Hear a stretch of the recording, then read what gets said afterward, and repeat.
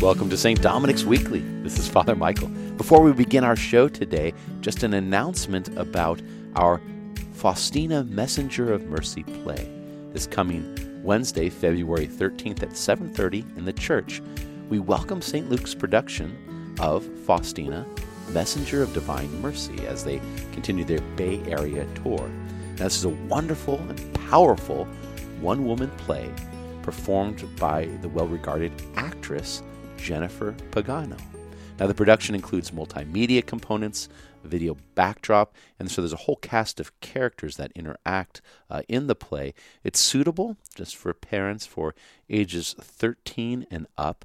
It's open to the entire parish. Normally there's a ticketing and a charge that would go with such a dynamic production, but it's going to be a free will offering. Just want to get the church full in order that we might all benefit from thinking more deeply about and familiarizing ourselves with our Lord who gives us his divine mercy. Lord Jesus, I trust in you is something that certainly has been impactful and towards our church, and at a time in our church like no other, we need to experience that mercy of our Lord Jesus Christ. So for more information, you can go to faustinadrama.com and see the bulletin. And once again, Wednesday, February 13th, 7:30. Hope to see you there. Now, this week we are so wonderful to have Father Dominic David Microvich with us. He's been giving the Our Lady of Lourdes novena in connection with our St. Jude Shrine, and he's been preaching all this week, so I thought I'd take the opportunity to sit down with him to talk about his own vocation story. It comes from a very scientific background and how he found the order. Also, his experiences, he was at Berkeley for a while studying, but then in campus ministry as well. Goes to Alaska, so we kind of dive into the details of what it is like to live in Alaska and the kind of the tundra and the beauty and doing pastoral ministry up there. And then recently, he's been named as the pastor of our parish in Seattle, Blessed Sacrament. And so he talks about his own expectations and his own views for the future and where he's at with that new appointment. So whether you're on the go or taking it slow, many, many blessings as you enjoy today's show.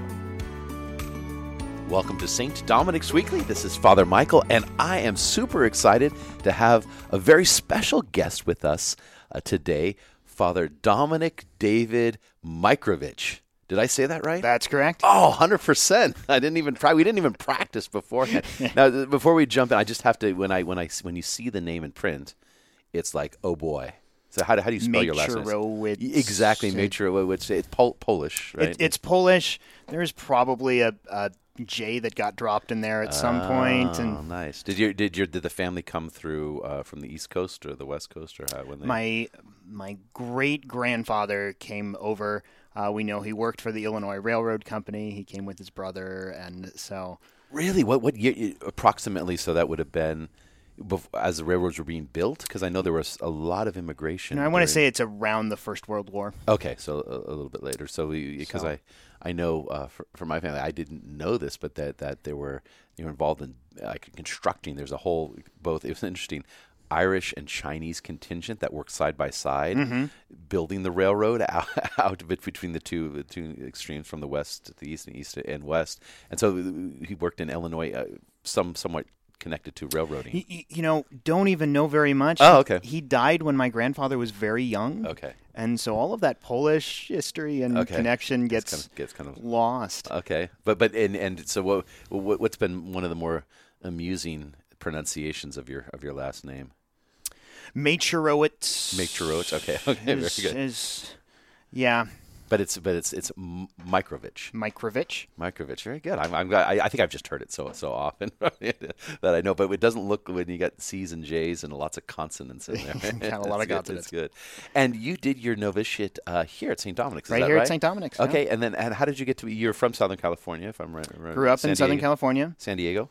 The Pasadena area. Pasadena. Oh, yeah. Whereabouts in Pasadena? Temple City. Okay. Little tiny, small town sort of feel in the midst of the LA sprawl. And nice. Yeah.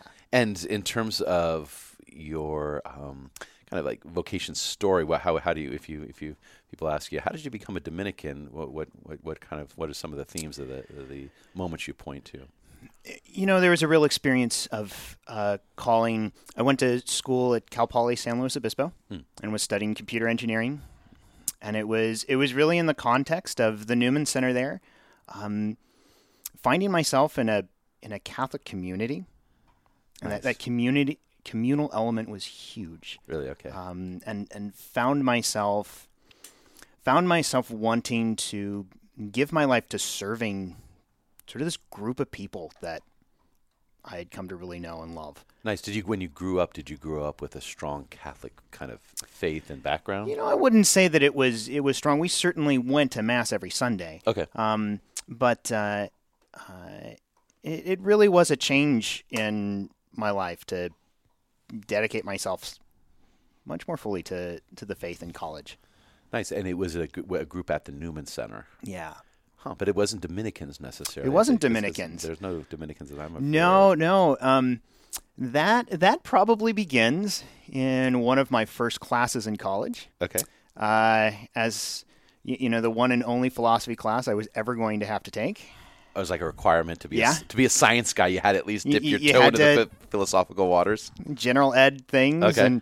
And the professor set up a false dichotomy. He just wanted to see the people in the class argue and fight. He had no intention of solving it or anything like that. Yep. And but at the end, as he's trying to get the sort of Christians and the non-Christians to argue and fight over this, Yeah. he makes some statement about Thomas Aquinas, a priest, wouldn't have agreed with this side. And it was, I had heard the name of St. Thomas Aquinas at that point. Mm-hmm. I knew he was one of the most prominent theologians in the church, and I had no philosophical language to explain what was wrong in the class.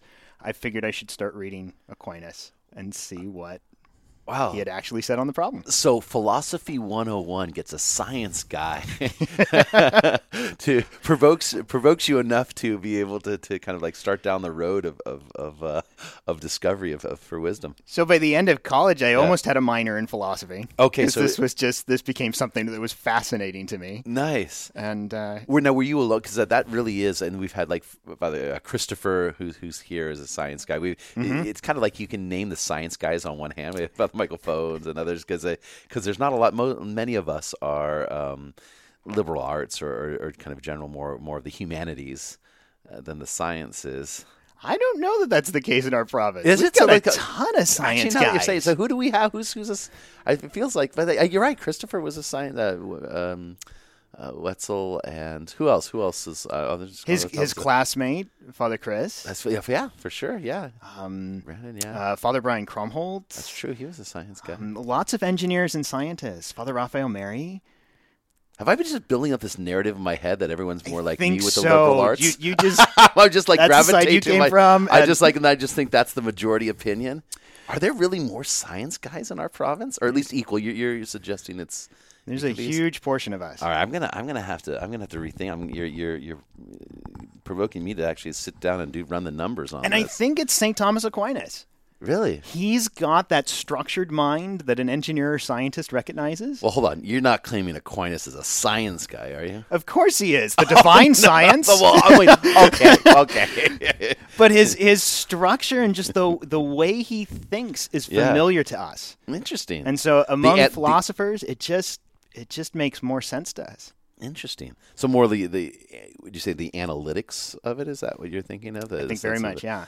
Kind of the analytical brain. But I'm not saying that humanities aren't like all like creative. I mean, there's creativity to that side too, but you can do analysis in humanities. Certainly. Too. Yeah. Certainly. But that's interesting. So Thomas Aquinas appeals to science guys. I think so. That is interesting. And what do you mean the way of approaching things in terms of the content itself, or a little bit of both? I think it principally that structure and that ordering. Okay. That he implements. Yeah.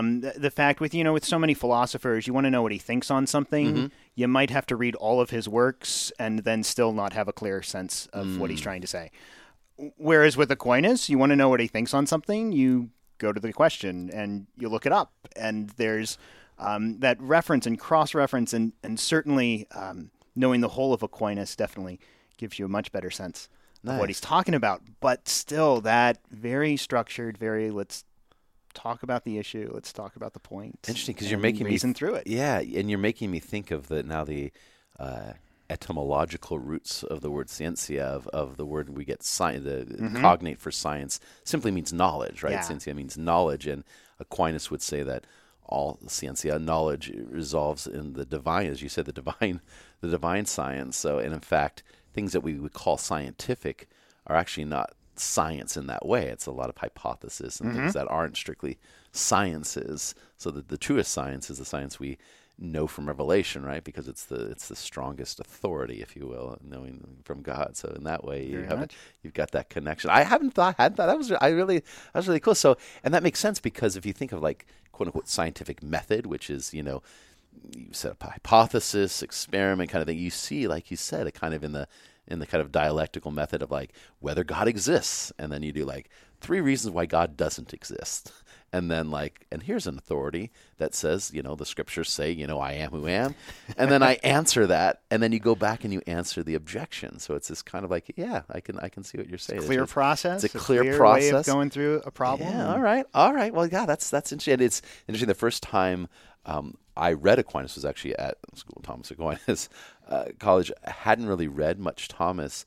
And I'd read it, and I was talking to one of my classmates, who shall remain nameless, at the time, and it was their first time reading too, and they were like, "I don't know about this Aquinas guy. He keeps changing his mind in the next sentences." So and to me, that is a testament of how St. Thomas takes the the other opinion, the objections, seriously, and doesn't just kind of do weak examples of what contrary to, like he gives the example I gave about the existence of God, he gives 3 of the best atheistic arguments that are out there, right?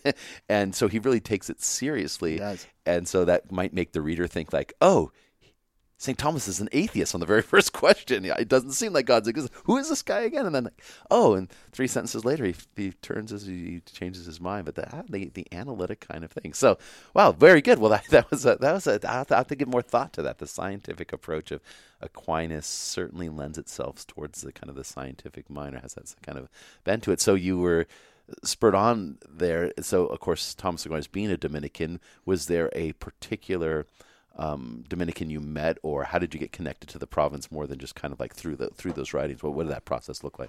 I don't know that it was much more than coming into contact with St. Thomas Aquinas. Really? Certainly a love for the Marian element of the order. Mm. Wait, for example, like what? The Rosary and the prayer of the Rosary became something that was very important to me in college. That was part of that as well.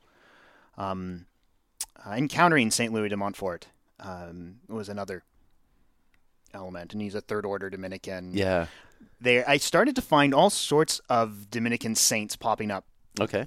In my life, people that I had some awareness of as saints, but hadn't known they were Dominican. Nice. You mentioned Louis de Montfort. Did you read his True Devotion or The Secret of the Rose? Like what kind of jumped out to you in that regard? His True Devotion, something that had been so influential, especially in the life of Pope St. John Paul II. Yes. Who was still alive when I was going through college, and was such a hero in the faith.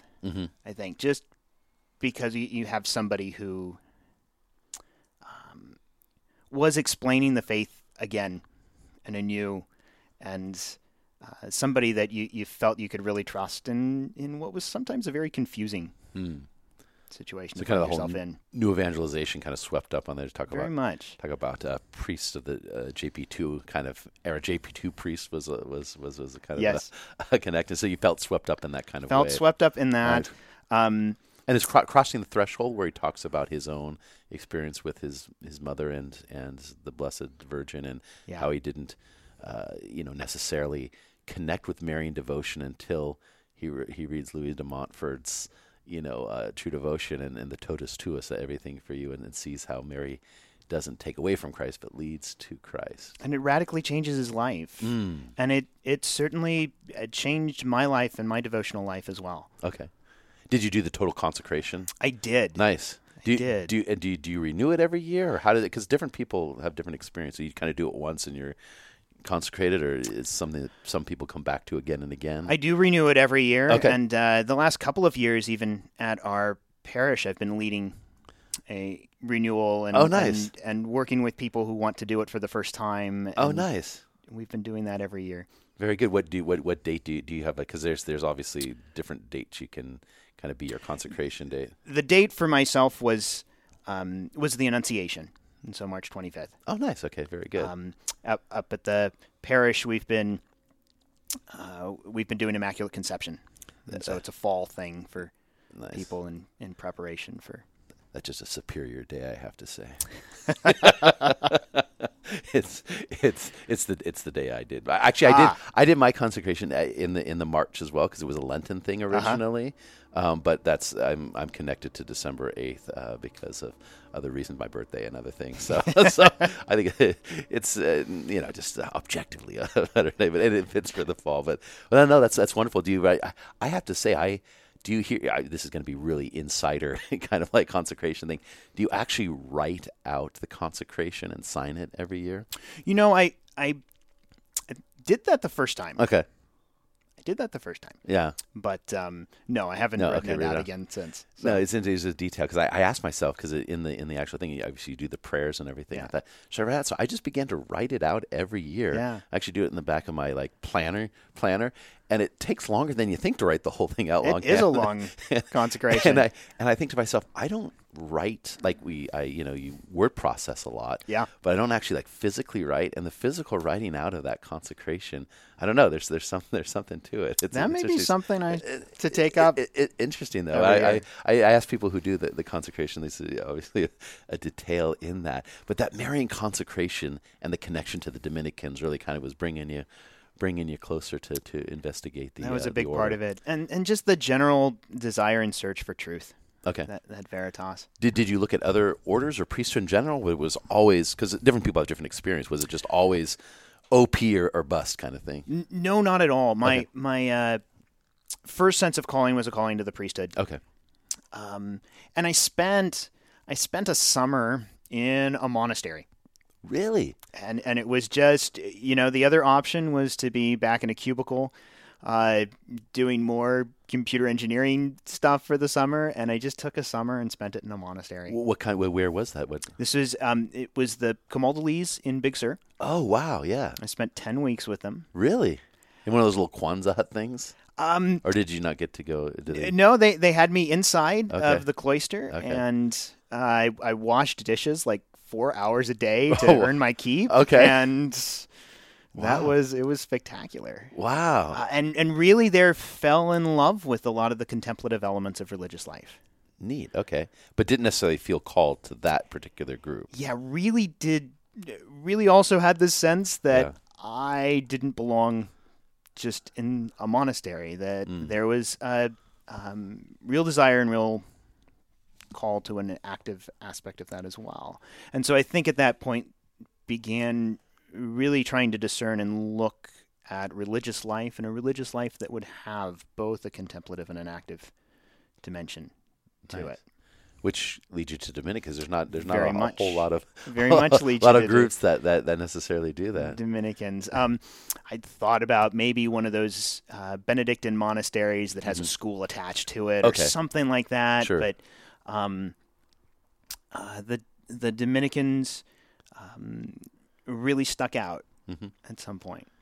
Now, when you applied, what was that process like? Was it because the reason I mention this is for many of the classes that have gone through, you'll have my class of novitiate was 12. They've had this year's class is 9. Your class was 2. 2 of you. 2. Very different personalities. Very different personalities. And Father Ambrose and myself We are still in the order, so we're 100%. I think you're the only class since what? I mean, how far back do I go? I mean, I saw the stats the other day. Since '89, that is a 100% class. There you go. That's your. But there's quality, only two of not you. Quantity. but two. Quality, not quantity. How do you do a novitiate with two guys? It was hard. And we actually became much closer and much better friends when we had the student date and all of the other brothers. Oh, okay. So you were better friends after you left the novitiate. After the novitiate. than you were when you were novices together. But you didn't just with Father. You didn't string each other up? Obviously, you didn't. Wow, that was. You avoided stepping on each other's toes. Okay, there was no buffer. Okay, give me a good Ambrose story, Father Ambrose, or novitiate story, just in general, because novice years is such a formative year, and so you have to. I think part of. For at least myself, it's just the mix of different people with one other person. You're like, if you have an awkward moment, it's kind of like you can't really share that with anyone else. You're just like, okay, we're going. One of the things that was very different about our novitiate experience, our novices, of course, go on the tours. Mm-hmm. They're away on the tour right now. That's right. And visiting the various communities that we have. And when you have those classes of, 12 or 8 or something like that, sleeping is catch as catch cans, right? Yeah. You get a little floor space, or you got to, if somebody snores, you're just out of luck. Yep. And there were two of us. We always had, a bed, always had our own room. That's true. There are benefits. There are benefits. The tour was, I think, so much easier for us than that's actually practically speaking. Was for just about any other class. You didn't have to roll in the huge van? No, we just took the little minivan. Took the little minivan, just plenty of space for the three of us. And did you? You didn't have to have a host house. You probably just stayed in the rectories, or a lot of times we could. Or nice. If there was a host house, it was. You were living high on the hog. Yeah, I hadn't thought about that aspect. So you get more. It's kind of like only child, where you kind of, or like just a smaller family where you get all the attention. Very much. One of the great things that Father Ambrose introduced me to was the Desert Fathers. Mm. And so he's in Rome right now, and he's studying Coptic and studying some of the early Christians that wrote in languages that very, very few people read. But he always had this love of the Desert Fathers. And introduced me to them and so many of their stories, and those have been very formative. Nice. And eternally grateful to him for that. So nice. And is there a different? I mean, there's certainly various Desert Fathers. Is there a particular favorite when you talk about like Aquinas is like a pair? Is there kind of like a Desert Father that really jumps out at you in terms of formative? I know Aquinas. I've certainly done a lot of reading and work with Evagrius, who writes a lot on the vices and the virtues, and that was always something that was an area of interest. Oh, very good. As Dominicans, we have a close connection with John Cassian. Yes, because he was carried around by Saint Dominic, that's right. And so it's something that's formative for us as well. Nice, and it is as you mentioned.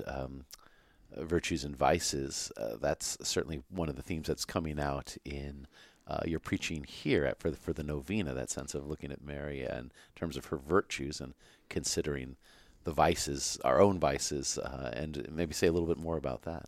Yeah, for the novena, obviously a Marian theme, with it being the novena for Our Lady of Lourdes, and looking at the 10 principal virtues that St. Louis de Montfort sort of outlines for Our Lady. He doesn't go through very much to describe them at all, just sort of lists, these are 10 principal virtues and you should follow them. So spending the novena sort of going out through those virtues and talking about them. But that virtue ethics and that understanding of the moral life has definitely been a big part.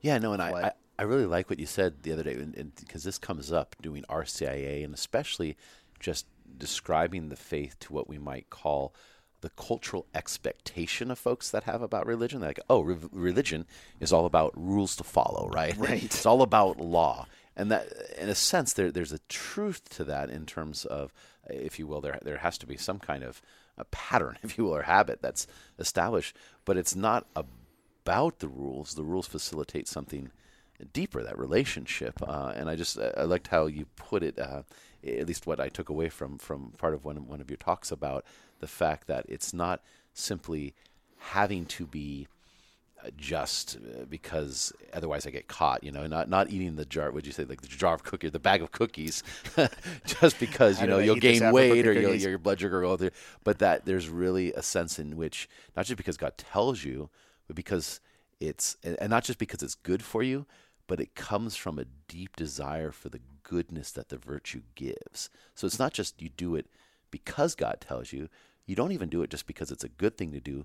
You do it because your desire is actually in line with the goodness that the virtue itself facilitates or makes possible. We have that phrase, virtue is its own reward. Yes. Which, is usually sort of a disappointment to those of us who are trying to earn something. Yes. But this idea that virtue is its own reward is very true. Yeah. There's a supreme reward that comes in the virtue itself as we actually grow in the perfection of what we were made to be. Yeah, and in some ways, our life in virtue is all about getting our desires to come and our humanness to come into line with what actually is good, right? Which is so different than the culture. It's like, I got to be me, like I'm doing me, or like I got to find my own happiness.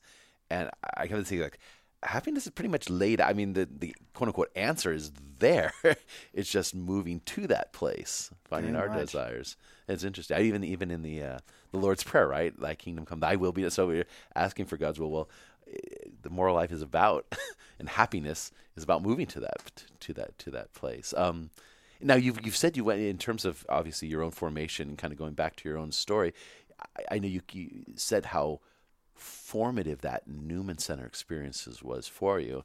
And I know when you were first ordained talking about, possible ministries, that was something that was there in terms of Newman Center work. How is that you've been now in a couple of parishes? How do you find yourself connecting to maybe that aspect of young people and that ministry? It's kind of funny. I certainly entered the order thinking, our province does a lot of Newman Center work, and wanting to really enter into that and do that, and it's not something I've been assigned. So no, I find that interesting. But I feel like every place you've been. So your first assignment was my first assignment was St. Mary Magdalene's in Berkeley. And St. Mary Magdalene's in Berkeley is on the north side of UC Berkeley campus. Yeah, it's where a lot of the grad students hang out. Exactly. And so that was great, and that was one of my favorite aspects of that ministry. Was spending time with so many of the grad students, and as they're beginning their lives in so many ways, and walking with them through that, there was a huge joy. Nice, and kind of being the person that others were to you in your own college experience. Very much. Was that your experience? Yeah. One of the other things I've done a lot of in every place I've been assigned is RCIA. Yes, and so again, that experience of introducing people to the faith in many ways for the first time. Mm-hmm. Even as you often get people coming to RCIA who maybe were raised Catholic for the beginning years of their life, but never really went through all the sacraments, and then the opposite, the full other side of things. People who have almost no religion, no knowledge at all, and are coming to this. And in every case, to be able to introduce them to the faith is just a tremendous joy. Say more about that, because I've found in my own priesthood, excuse me, as I've taught RCA now for, my first years of priesthood on, so I've done it for like 10 years, and now as a pastor, it's kind of like not many pastors don't always necessarily do the RCA program, but I can't give it up in a sense. I just love doing it. Maybe describe a little bit more, what are some of the beats or themes that I feel always reinvigorated by going through material, which obviously I know well, but it's almost like a fresh experience doing it with a different group of people. I don't know. Maybe describe a little bit about that particular joy, because I know I've certainly feel it, but I wonder how you experienced that yourself. One of the greatest dangers for us as religious, right, is that sloth or that acedia, right? Yes. We are surrounded by the divine 24/7. It's so easy for it just to become mundane and everyday, and this is just what I do all the time. Yep. Overly familiar, routine, and you kind of like familiarity breeds. And then it just becomes burdensome, and it just we got to pray again, and didn't we do this yesterday and a couple of hours ago, and one of the greatest weapons we have against that is, I think, to see the faith again through somebody else's eyes. Yes. G.K. Chesterton talks about this, how, if you can't be in the midst of it, then you want to be far enough away that you can really see it. That's and when we can step out of our everyday routine and see it through another person's eyes, it's renewing, and we realize just how awesome it is that we get to spend our life this way. Just how amazing and beautiful the gifts the Lord has given us are. And RCIA is just, it happens every single night. Every night you sit down with these people and they discover the faith in you. And it renews us. And it reminds us of just what a gift we have received. It's true. And like you say, you get a kind of perspective on things that you don't necessarily, you can become kind of immune to, or just kind of like a little bit deadened to. I almost like to give an analogy. I here in San Francisco, and I can walk outside and you see, all the beautiful buildings, and you see, the heights. And if I just take a short walk, I can, in 5 minutes, I could be looking at the Golden Gate Bridge. And then we had a Dominican who just came in this last weekend from New Orleans, and he's like, "What should I do? What could I see?" And I'm like, "Oh, the Golden Gate Bridge." He was just so excited. Like I was just, I didn't even take him. I didn't have the time. He was with some other people traveling. So I didn't even go with him. But just in describing the things in San Francisco that he was hoping to see, it was like, oh yeah, I live in this like beautiful, world-renowned, iconic city, and just that description of him to him, got me. Oh yeah, this is pretty. I live in a pretty cool place. Yes, it's kind of the same thing. You get to play tour guide for the faith. That's kind of like reliving those moments. So Mary Magdalene's working with the. Some of the grad students and the students on campus. And then next assignment is a little further north, a little chillier town. Just a little further north, all the way up to Anchorage, Alaska. How has that been in Alaska? First of all, just living in Alaska, you're in a non-contiguous state.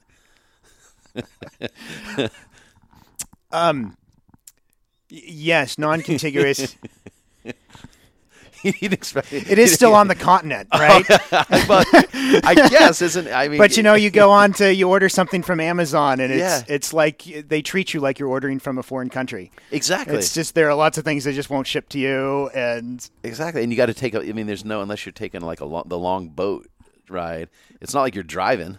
No. There's no like road trip to Alaska unless you're like got a week to burn. You can do it, but it's a long it's a long haul. It's a long haul. Alaska is amazing. So you're in the pro Alaska camp. I'm definitely in the pro Alaska camp. Okay. I don't know that there are very many of our brothers who are not. Really? Okay. I think there's I think the province has a hard time finding guys that want to go to Alaska. Okay. Unless they've been to Alaska. And I think the vast majority of us have all said, I would go back there in a heartbeat. That is interesting because there was a kind of, I don't think it's necessarily true, but a kind of unwritten rule that I remember when we were students that said you had to like a mission kind of thing. Obviously we can be assigned anywhere in our province, but there was a kind of tacit agreement that if you were going to be sent to Alaska, you kind of had to have a conversation first, just because it might be a challenge, in terms of the living situation and the kind of little bit of the isolation and the darkness and so forth. So it would be a little bit of a kind of a conversation, not necessarily a direct assignment out of the blue kind of thing. And so it was always kind of like, oh, Alaska, you wouldn't be sent there unless you really wanted to go there. And for that reason, there was this kind of like, oh, not everyone could kind of go to Alaska. But now as you're saying this, it's true. I'm trying to think of all the people who've been to Alaska that I know, and almost I can't think. Now that I'm thinking, is there anyone? Maybe there might be one or two, but almost everyone. Not only would they go back there, just like your smile, you can't. This is not great radio, but Nominee Father Dominic's got a great big smile on his face right now. They're eager. They would definitely welcome to go back. So, what is it about Alaska that engenders that kind of love for it? It does seem kind of far away, isolated, dark. It is. I think lots of bears. It's the closest. Our closest community to Anchorage is Seattle. Yeah, and Seattle's closer to every other community than it is to Anchorage. Wait, no, say that again. So Mexicali is closer to Seattle than Anchorage? I think so. They're pretty close, but maybe not Anchorage, Mexico, but maybe say like definitely Los Angeles. Anchorage. That's interesting. Anchorage is one of the things we don't recognize about Alaska is it is so far west. It's not just north. It's really far west. That's a good point. Yeah. You can see Rush out the. It's true. That is why we have all the military bases up there. That's true. It's really far west, and so it's a good 3-hour flight, 3.5-hour flight, depending on the wind, to get to Seattle. And it's true, and that's about what in terms of like flying from Seattle like to LA or something is going to be maybe even a little bit less. It's less than that. It's less than that. Wow. So I hadn't thought about that. So Seattle is closer to LA, which we think of kind of on the southern side of our province than it is, or Arizona than it is to Alaska. Wow. Yeah. So that's the isolation. So there's part, an isolation element there. But we do live in just because we don't want to be close to each other. No, it's like out of the Bay Area bubble. We do live in Anchorage, which is the largest city by far. It's 10 times the size of any other town in Alaska. And it is a full, it's a city. It's a city. Okay. It's got everything that you need. In fact, the joke is in Alaska, I do ministry in Fairbanks about once a month, and I'll fly up to Fairbanks. And the people up there will say, "Father, where are you coming from?" I'll say, "I'm coming up from Anchorage," and they'll say, "Oh, welcome to Alaska." Wow, so Alaskans don't even consider Anchorage to be really that's Alaska. Like real Alaska. That's like tourist Alaska. Yeah, the great thing about Anchorage is it's so close to Alaska. And that's always the joke up there. Nice. So you've got all the amenities of a city, which is not exactly true when you get out on the boondocks, or Anchorage, on the but tundra. So it has all that. Alaska is spectacular. It is so beautiful. I really do. The Lord had a different vertical scale. When he made Alaska. He had a different vertical scale, and the mountains are they're right there. Yeah. And you do not have to go far to just be in the middle of nowhere, and the wildlife and the waters and the mountains are absolutely spectacular.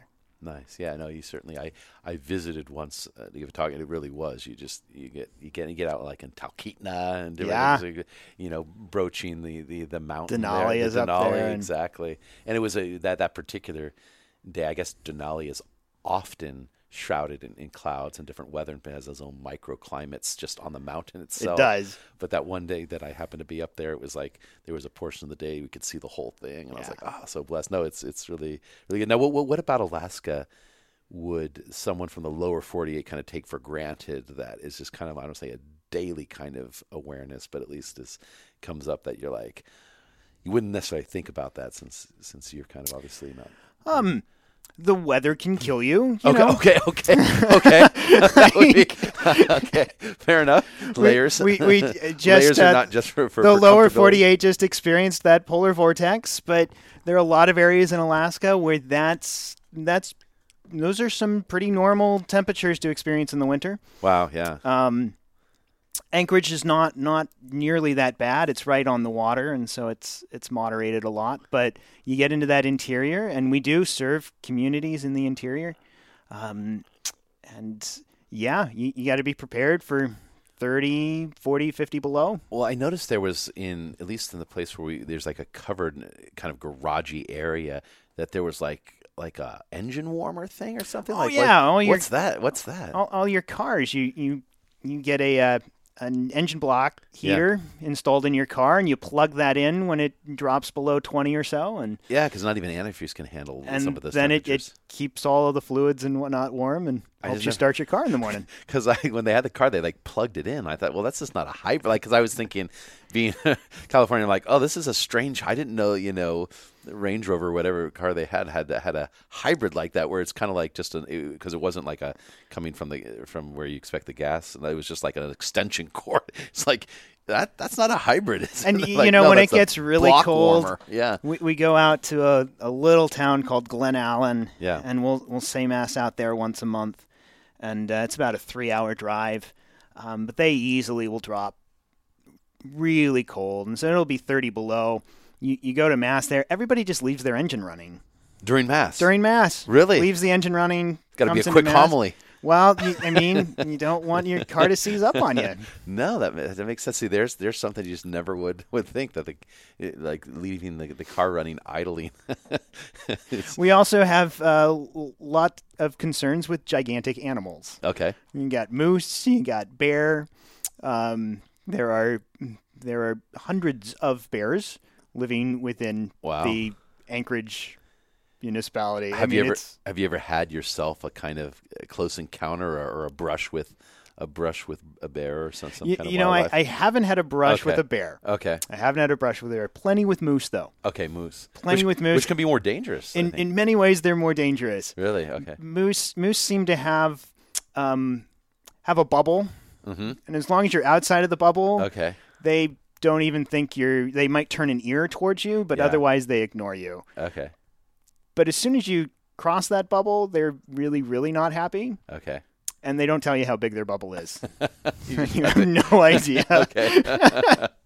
and some of the racks on their heads are quite daunting, and they're magnificent, but they look. I remember it was the week that I happened to be there, or the few days on that week was one of the weeks that they had closed Denali, but the road was still open for a week. I don't know if there's a special name for that, but you could actually drive in, so you didn't have to take the bus and whatnot.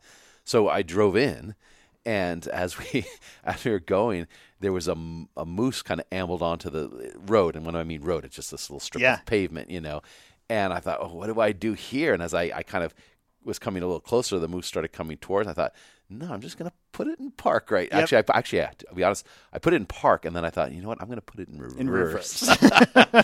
And then you literally just had to wait, you just had to wait. There's no going around because it was like dropped off on both sides. It was just like a little strip, and the wildlife definitely is in charge. I'll put it that way. I've had that problem just trying to go visit a family at their home. Oh, really? And they're just in a little residential area. Yeah.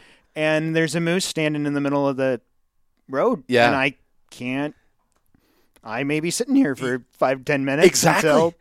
Because there's not, you don't want to honk or agitate because you mentioned the bubble. You burst the bubble and you could be in a world of trouble.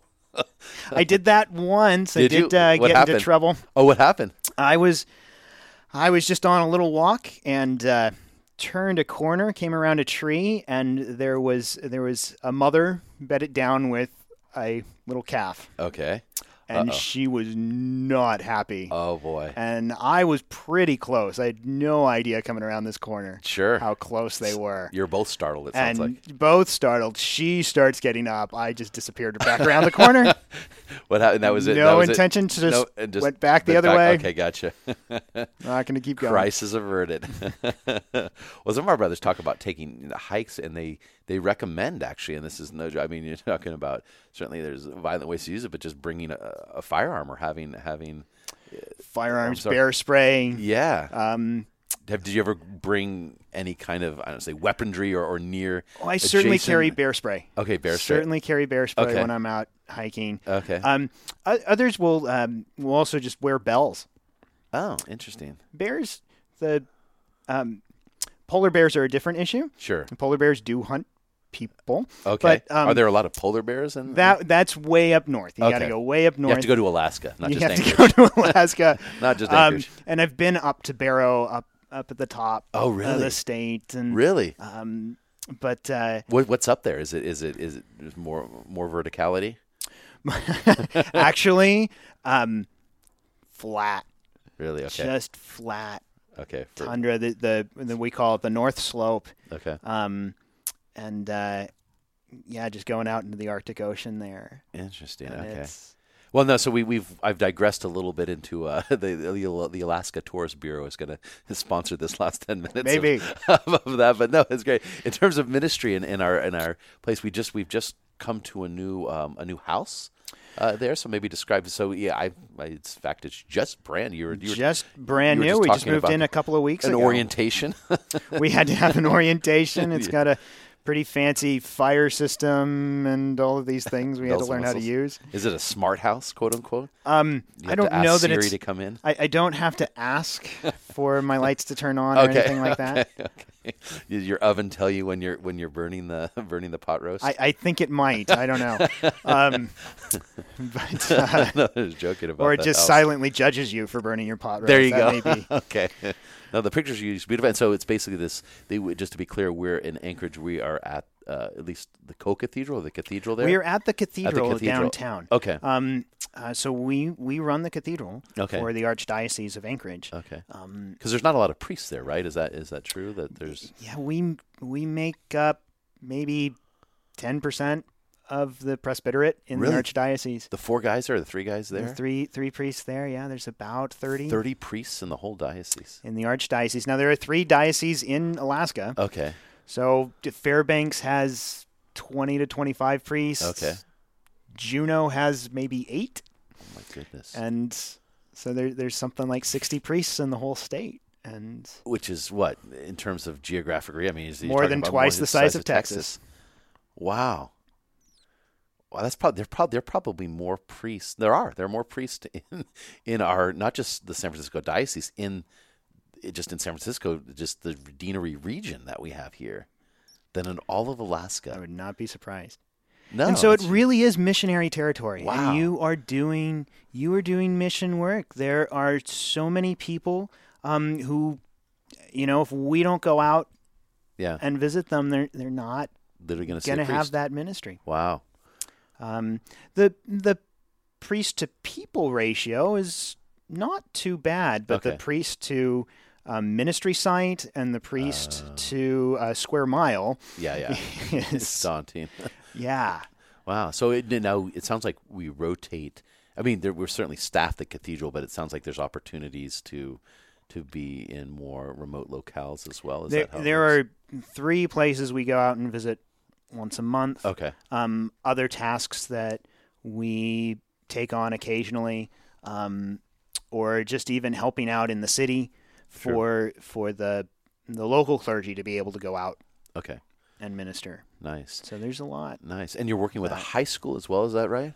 We are chaplains for an independent Catholic school. It's K through 12. Oh, K through 12, so it's all the way. It's the full spectrum. Wow. And Holy Rosary Academy, it's a classical education based school. Is it like Great Books Light kind of thing or model? Sure. Okay, definitely modeled on that. The high schoolers all have seminars and do a lot with that. Nice. Now, as a chaplain, is that more just kind of like offering sacraments and spiritual support, or is it actually engaging in the classroom kind of thing as well? Mostly the sacraments and the spiritual support. Okay. We have had guys, when we've had enough priests up there, we've had guys doing teaching full classes. Okay. I'm often in there for theology classes. I get bounced around from one theology class to another, just make an appearance. Make an appearance, and we you can ask Father anything, or we can talk about whatever they're going through, and so have a lot of fun doing that. Nice. Alaska would be have definite advantages to raising children these days. I would think in terms of just being in nature and just kind of like being very, very much in touch with the reality of life in terms of. There's something about that. There's something about having to be in tune with the seasons. Yeah. Of the year. So many of the people up in Alaska, they procure a lot of their own food. Yeah. Fishing, hunting, it's all part of living up there. And so even those living in the city are very much in touch with the natural world and with its rhythms. And there's a natural good to that, I think. Nice. No, I think so. And you get the oil money too, right?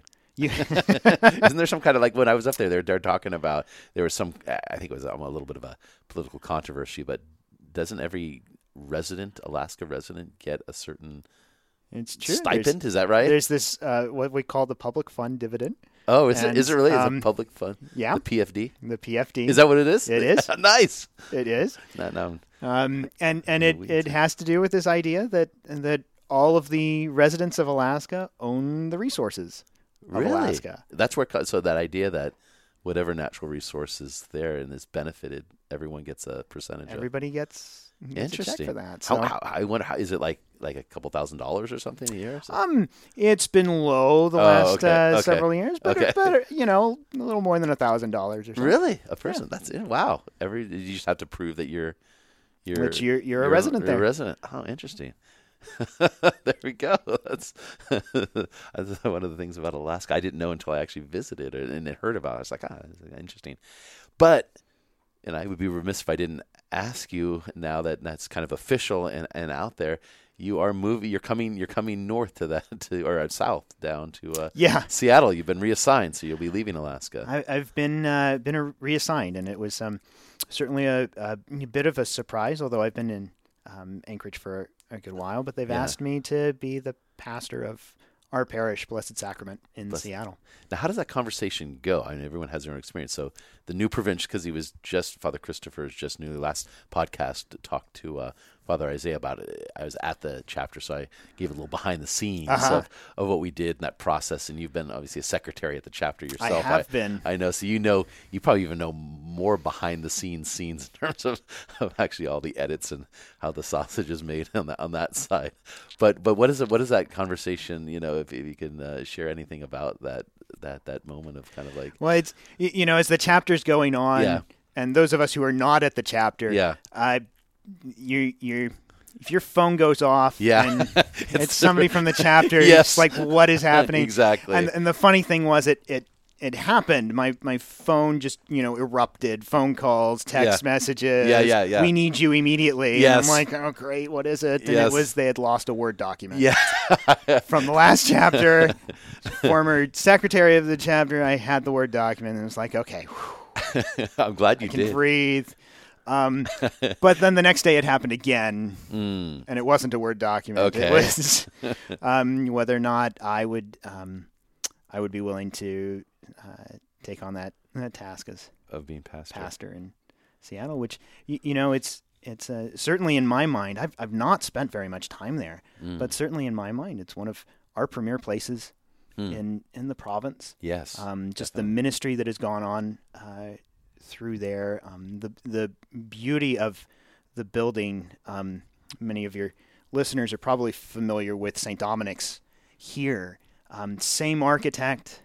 Yes, Constable. Yeah, Constable. It's a little smaller scale, I think, but and they didn't finish the interior with the terracotta, and so it's brick. Okay. Instead of the more stone that you have here at St. Dominic's. So it's got its very, very similar in that English Gothic style, but it's got its own character to it. It's a really beautiful church. Nice. As well. And have you ever been assigned there even for like a summer as a student or something? No. So, no. Wow. So it's just kind of. It's a new place to be going, really. A new place to be going. Wow. And so are you a little excited, nervous? Certainly all of the above. All of the above. Okay. I'm very excited about very excited about the Dominican community. Yeah. And the brothers that are going to be serving with me up there. Yeah, because it's not only a ministry you'll be out, but there's also a priory there. There's a priory there. Yeah. We've got one friar who serves a Vietnamese community in the Archdiocese, but lives with us. We've got a Newman Center at UW, and the friars that run the Newman Center are living in the priory as well. And so we've got this nice, large community there that I'm very much looking forward to. And do you like rain? Because guess what? Wait, nobody told me that. Yeah. You're far away from Pasadena. I am coming down from Alaska. I guess am that's true. Used to having a lot of darkness and not getting a lot of sun. Okay. In Alaska, that's because the sun just doesn't come up. Yeah. In Seattle, it's because the sun comes up, but it's blocked. Yeah. But still have gotten used to some of that. Well, when I was in Seattle, we, as novices, of course, we make the tour, and I've been there one other time. It did feel a little bit like a this is going to very San Francisco centric, but it felt like a mini San Francisco in a way.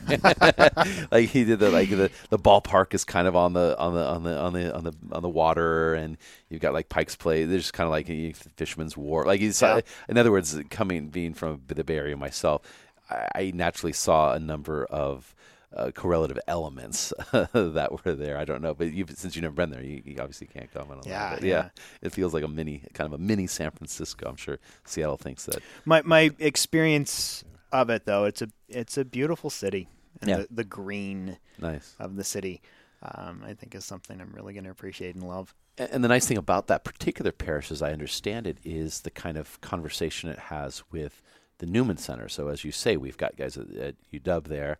And so I'm sure there's some cross-pollination in terms of the parish having a youthful kind of character based on the influx of in proximity to the campus. My understanding is there's been a lot of that. Yeah. And that the friars of both ministries help each other out, but also that you get a lot of the students or the former students, right, who wind up coming to Blessed Sacrament because it's still just there's that sense of being connected to the Newman Center that they enjoyed so much, and so certainly whenever you have different kind of cross segment in terms of demographics, it enriches, I think, parish life in so many ways. One thing that I love here about San Francisco, you've got kind of the community that has kind of longevity in the tradition there, so the family kind of history, and then you've got all the youth, if you will, that are kind of young families more and more, and then the kind of our young adults. It's a nice mix of folks working together and connecting together. So it's been wonderful to have you, Father Dominic, and we certainly wish you all the best as you begin the new ministry. When I first heard you were pastor, of course, my first thing is like, I hope you can still do the novena, but you've graciously, because the assignments usually change in July, but your time frame because of the former pastor, who's now the vocation director, needs to get a head start on that. So it's actually earlier, your assignment. Is that right? We're looking at that transitioning happening around May 1st. Oh my goodness! Wow. So things are going to come very quick. And wow. So after you leave here, you go back. You're basically just for for 2 months. 2 months, yeah. And it'll be everything that goes with Lent and. You'll have your last Easter you'll do Lent and Easter up in Alaska. Pretty much it'll be Triduum and then get ready to transfer down. Transfer down. So very good. Well, thanks for being with us today. It's been a delight. We've certainly enjoyed having you here, not only at the novena, but for all the ways in which your preaching has enriched us this week. So thanks for being with us. Well, thank you very much. So I hope you certainly enjoyed our conversation. I know I learned a few new things. I have to go redo the stats on the science guys versus the humanities guys. I'm getting a report on that. I'm not convinced. I'm still going to be on my corner here, but I hope you enjoyed it, and that certainly all that you do this week truly radiate the joy of the gospel here in the heart of the city. Amen? Amen.